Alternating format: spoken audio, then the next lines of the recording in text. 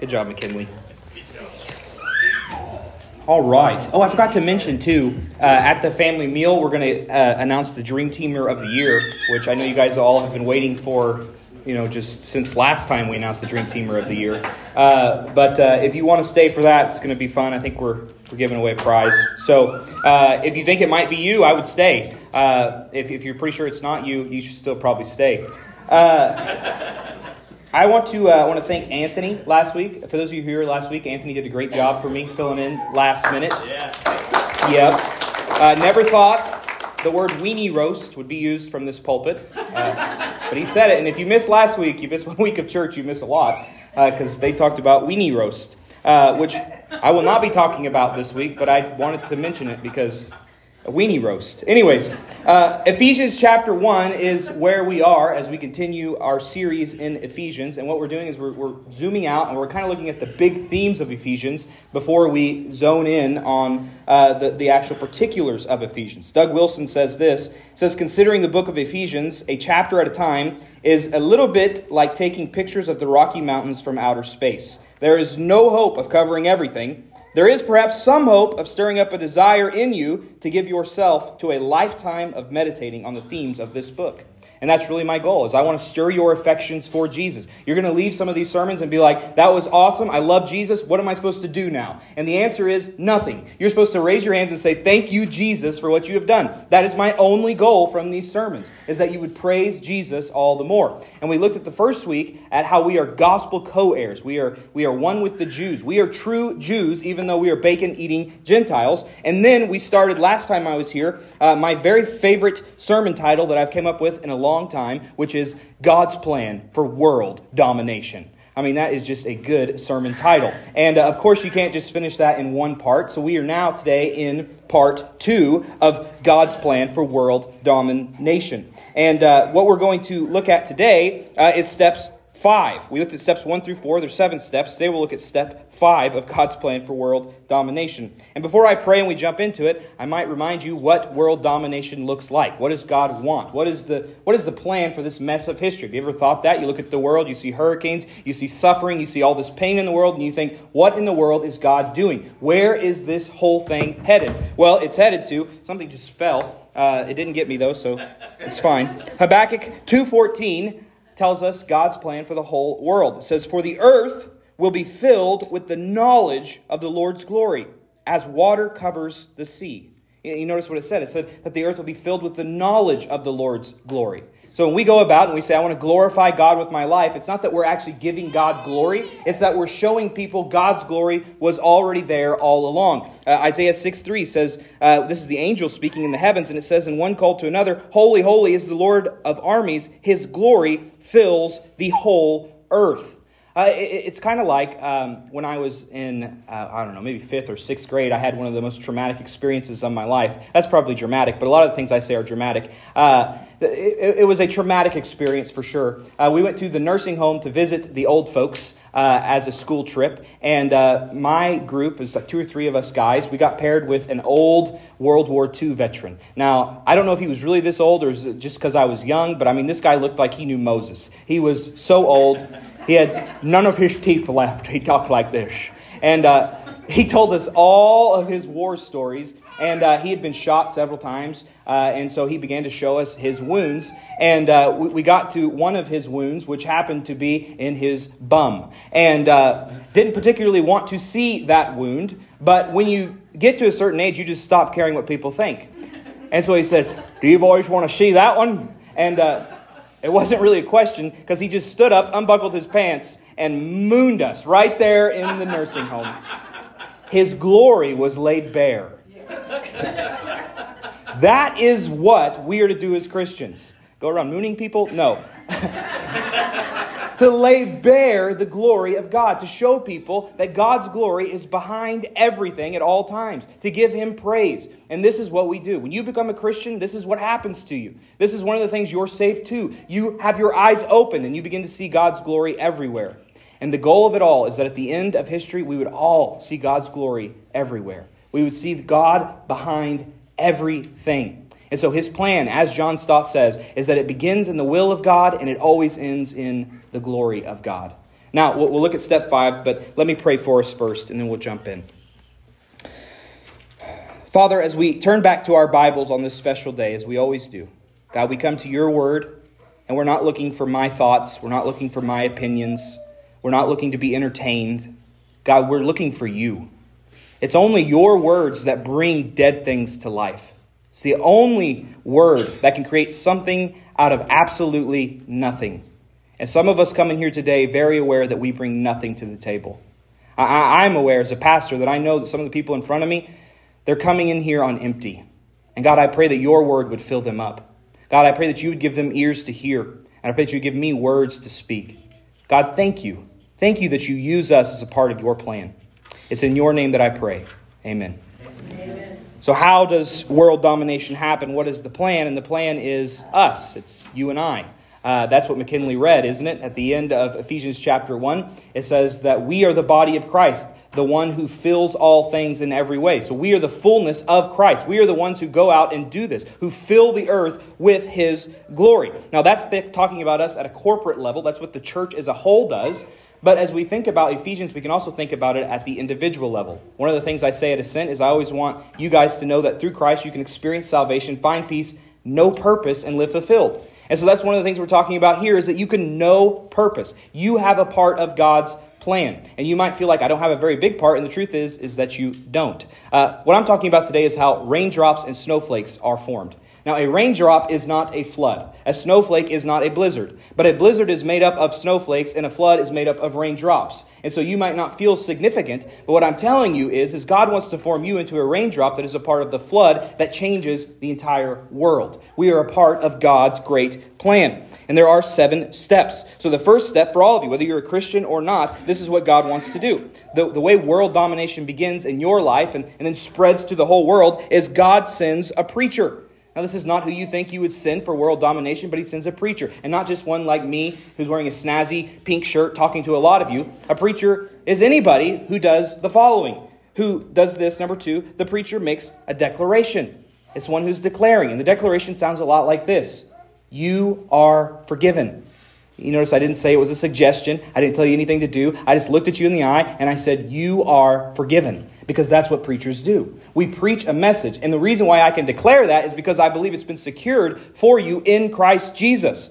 The preacher makes a declaration. Now, this is always true, even in countries where Christianity is illegal. There's a book that I really enjoy. I'd give it to you. It's just a story of people who've come to Christ in Muslim countries. And one of the things that has often happened is this miraculous dream that has reoccurred over and over and over and over again. People say a man in white shows up to them and he speaks to them in their dreams. And what's interesting is this man in white does not tell them that they are forgiven. What he always does is he says, there's a Christian in the town and this is where you will meet him. You see, even when God does something miraculous, he does it through normal preachers like you and I.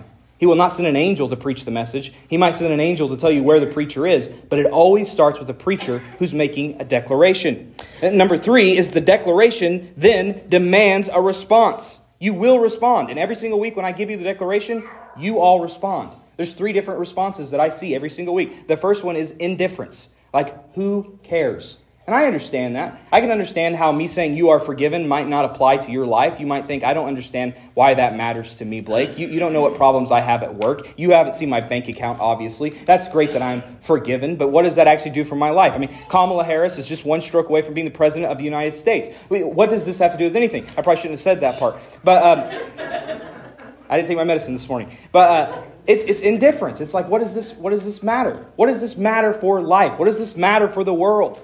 That's what some people think. The second response is offense. Some people get offended when I preach the message, when I declare it over you. They get offended because, first off, they would say, well, how can you say that? How can you, preacher boy, stand up there in front of a room full of people and say that we are all forgiven? You don't know who's in this room. Are you telling me that if a murderer's in this room, he's forgiven? Are you telling me that if there's a rapist in the room, he's forgiven? Are you telling me truly you believe everyone is forgiven? And I understand that it is offensive. In fact, the Apostle Paul says that it is a stumbling block that many people stumble over because, yes, I do. I declare it. I say, you are forgiven, and I give no thought to who is in the room. And that's what true preachers do. People are also offended because they say, why? Why do I need the message? Some people don't think they need forgiveness. If I were to come to you after the service and say, hey, I just want you to know I've been thinking about it, I've been praying about it, and I want to let you know that I'm not going to withdraw $1,000 from your bank account this week. You would not tell me thank you. You slap me in the face and you say, who do you think you are that you could take $1,000 from my bank account? And this is how some people hear the gospel message of Jesus. They say, God has forgiven me? I don't need forgiveness from God. In fact, some people want an apology from God for the life that they think that God has given them. They don't believe that they need forgiveness. They believe that they're the ones who get to forgive or not forgive God.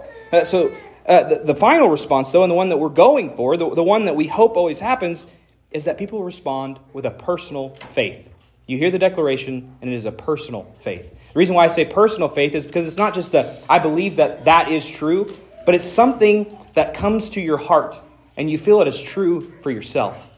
It's the difference in me saying cancer exists, and me as a doctor looking at you in the eye and telling you, you have cancer. When I tell you that cancer exists, you know that it is true, you wish that it weren't true, but it doesn't really change your day. But if I look at you in the eye, and I say, you have cancer, it completely changes your life. This is what is supposed to happen when I preach the message of Jesus. You're supposed to hear it as something that is personal to you, that it changes the way that you live. And when you respond in that way, with personal faith, number 4 is that those people who respond with faith are saved by grace. They're not saved by their faith. Their faith is just the means to get them there. The grace is what saves them. Undeserved favor based upon what Jesus Christ has done. And that leads me to number 5, which is where we'll spend the rest of our short time together today before we go eat birthday cake and celebrate. And that is that those who are saved by grace are then made new. You are made into a new creation by God. And as a reminder, my goal for this sermon is simply that at the end of it, when we sing, you would sing loud because you're praising God for what He has done in you.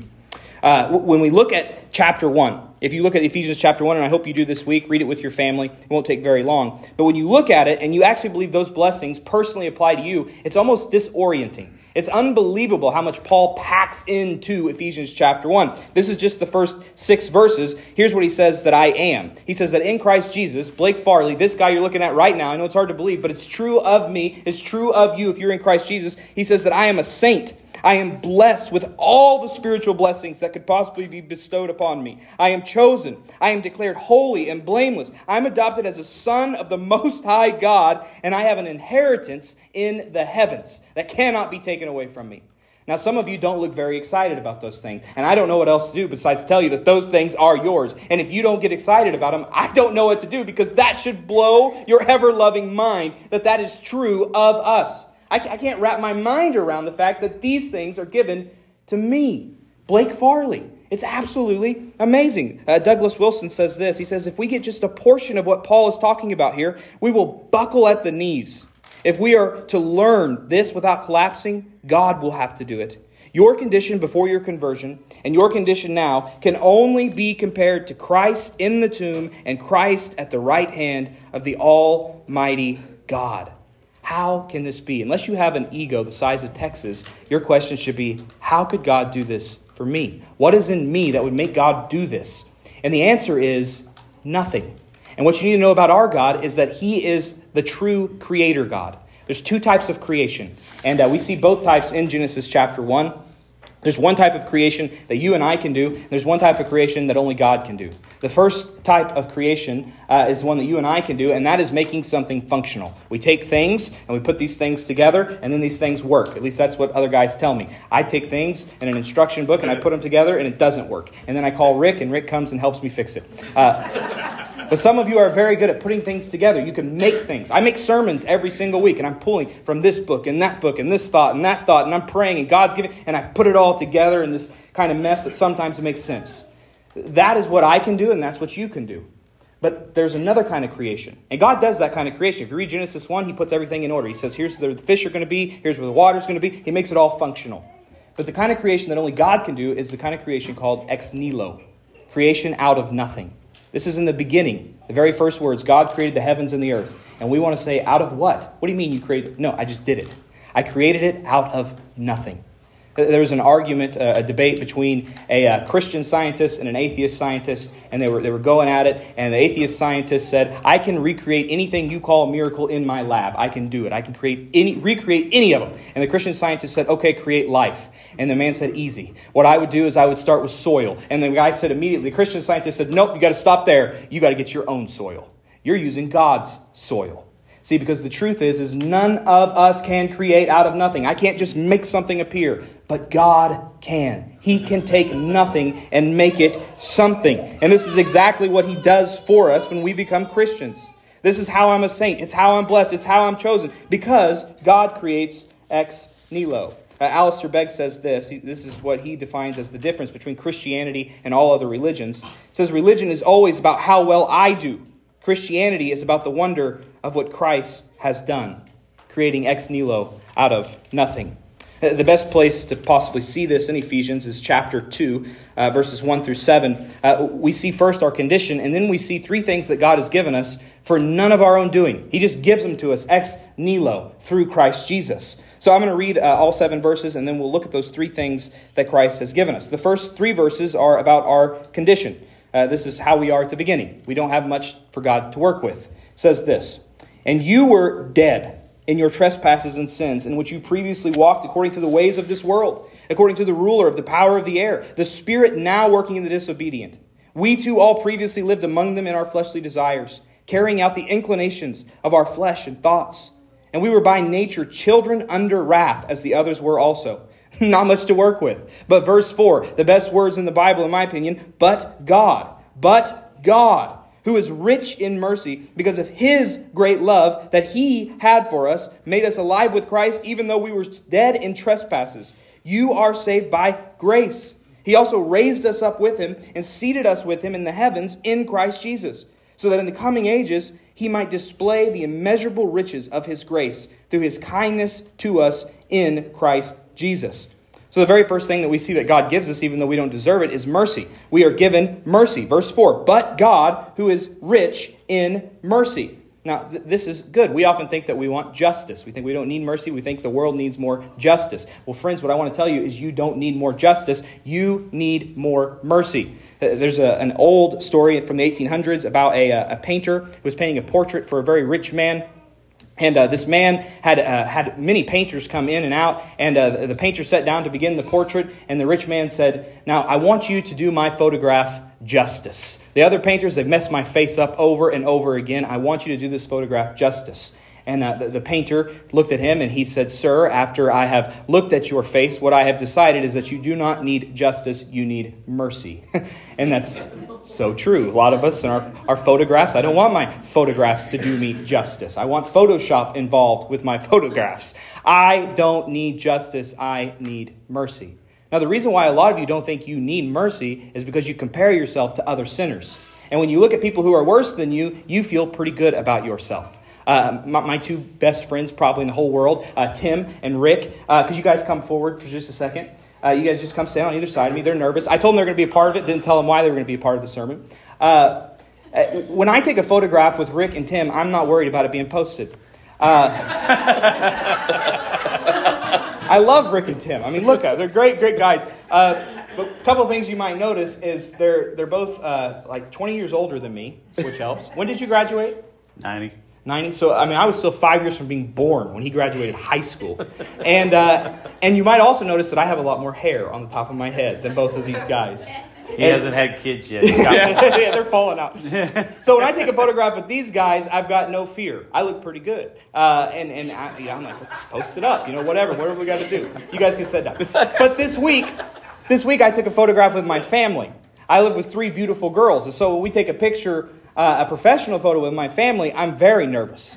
Like I'm double checking my hair. I want to make sure I look good. I'm praying that the photographer edits the photos because I do not look great next to them. With that backdrop, what I look like is Shrek. It's not like with Rick and Tim. And so what we often do is we compare ourselves to people who we think we are better than. But the reality is God says you don't get to compare yourself to people who you think you're better than. You compare yourself to my perfect law. You compare yourself to Jesus. Do you measure up to Jesus? No, you don't. And that's why you know you need mercy. And there's nothing in you that God says, I'm going to be merciful to them because I like them. No, he's merciful to them because he's ex nihilo. He could create out of nothing. He could give us that mercy. Number 2 is God gives us love. God has great love for us. Verse 4, but God who is rich in mercy because of his great love that he had for us. Now this is another thing that we sometimes just assume. Oh yes, of course God loves me. But maybe you ought to look in the mirror. There might not be that much to find that is lovable if you think about it. And yet God does love you. And this is something that will transform your life. Zach Ross, when he preached this summer, he shared a quote from A.W. Tozer that is one of my favorites. It's so good I'd like to share it again. A.W. Tozer says, the whole outlook of mankind might be changed if we could all believe that we live under a friendly sky and that the God of heaven, though exalted in power and majesty, is eager to be friends with us. Does he want to be friends with us because we're really cool and we're awesome to be friends with? No. He's friends with us because he wants to be. Ex nihilo. The only thing I could compare this to is being a parent. If you are a parent, maybe you understand this. It's a love that I think God gives you. You love your kids. They don't have to do anything to earn it. In fact, they try to do things to take it away, but you still you love them over and over and over again. My theory is God gives us that love so that we don't kill them when they're children. No, but you love your children. It doesn't matter what they do, you love them. And this is the way that God loves us. Except for the difference there is I believe God gives us that love. When it comes to God, God just has that love for us. Ex nihilo, out of nothing. And then number 3, the last one is this, is he has made us alive. He's made us alive. Verse 5, made us alive with Christ, even though we were dead in trespasses. You are saved by grace. There is no hope for dead men. There is no hope for dead men. None of us, not a single one of us in this room can raise a dead man to life. But God can, because he's the one who can create out of nothing. What you must understand, friends, is that we are not diamonds in the rough. This is what a lot of people think Christianity is. You come to the church, you're rough around the edges, and God will chisel out the diamond. That's not what you are. You're a big pile of manure. And that is not my quote. That is the quote of Martin Luther, one of the greatest theologians ever in the 15th century. He said, we are piles of manure. He was talking to the Catholics who thought at the time, we're really just pretty decent people. God just kind of shaves off the edges. And he says, no, what you are is a pile of manure. And God is not chiseling away. God is like a dung beetle who goes into the manure. And you can think this is offensive, but I'm actually not even using the words that Luther used. He used the actual S word to prove his point. And if I use the actual S word, there'd be like 12 Baptist grandmas that had a heart attack around here. So I'm not going to do that. Don't do it. No. But that's the idea. That's what happens. And it's actually a great illustration because what the dung beetle does is it goes into the manure and it rolls up balls, and then out of those balls it lays its larva in it. And what comes out of the manure? This is the most disgusting illustration you've ever heard in your life. And yet, it's very fitting. Because what comes out of the manure is life. And what Luther says is if you think that is offensive, then you ought to be very offended by Christmas. Because in Christmas, the God of this universe went not into manure. He went into something far worse. He went into the womb of a sinner so that life might come for sinners.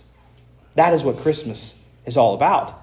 And friends, it's not just Mary. This is why the Catholics will tell you Mary was sinless, because they can't wrap their mind around Mary being a sinner and God coming into it. But this is what God does, like a dung beetle. He goes into manure and life comes out of it. And the same is true for you if you are a Christian. This is what Paul says in Ephesians 3:16 and 17. I pray that he may grant you according to the riches of his glory to be strengthened with power in your inner being through his Spirit, and that Christ may dwell in your hearts through faith. That ought to always amaze us, that God would want to dwell in your and I's hearts. And yet that's exactly what he does, because he's the God who can create new, ex nihilo, out of nothing. I'll end with this. If the band wants to go ahead and come back up, I'm getting very close to finishing. Ephesians 2:6-7. This is where if Ephesians chapter 2 is a mountain, we're starting to get dizzy because we're getting really high up and it's hard for us to understand. Verse 6, it says, he also raised us up with him and seated us with him in the heavens in Christ Jesus, so that in the coming ages he might display the immeasurable riches of his grace through his kindness to us in Christ Jesus.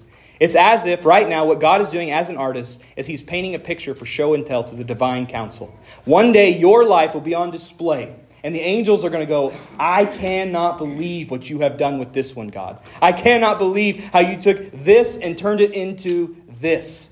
That is exactly what is going on. I love what Alistair Begg says. He's sharing a story about a principal of Oxford. And it says this. It says, in years past, when the principal of Oxford was retiring, they commissioned a portrait of him to give as a gift. It was a wonderful painting. And the principal said to the man who had painted it, in years to come, when people view this picture, they will not ask, who is that man? They will ask, who painted that portrait? And you see, that's it. On that day, on the final day, the angels won't be asking, who are these people? They will say, who did this? And the answer is, God did this. He did it. He is amazing. And Sinclair Ferguson says this about our lives right now, Sint. It says, heaven is the final showroom, and earth is God's workshop as he paints on the canvas of our lives. Friends, you might not understand what God is doing in your life right now. You might not understand the suffering that you're going through, and I know you are, because we all do. But what I want you to know is that God is active. He is painting a picture on the canvas that is your life. And you can trust that he's going to do it. And you know why? Because he's the God who can create ex nihilo. He's the God who can show up when all seems lost. He's the God who can bring life out of death. Let me pray for you. Father God, thank you so much for these people who are here today.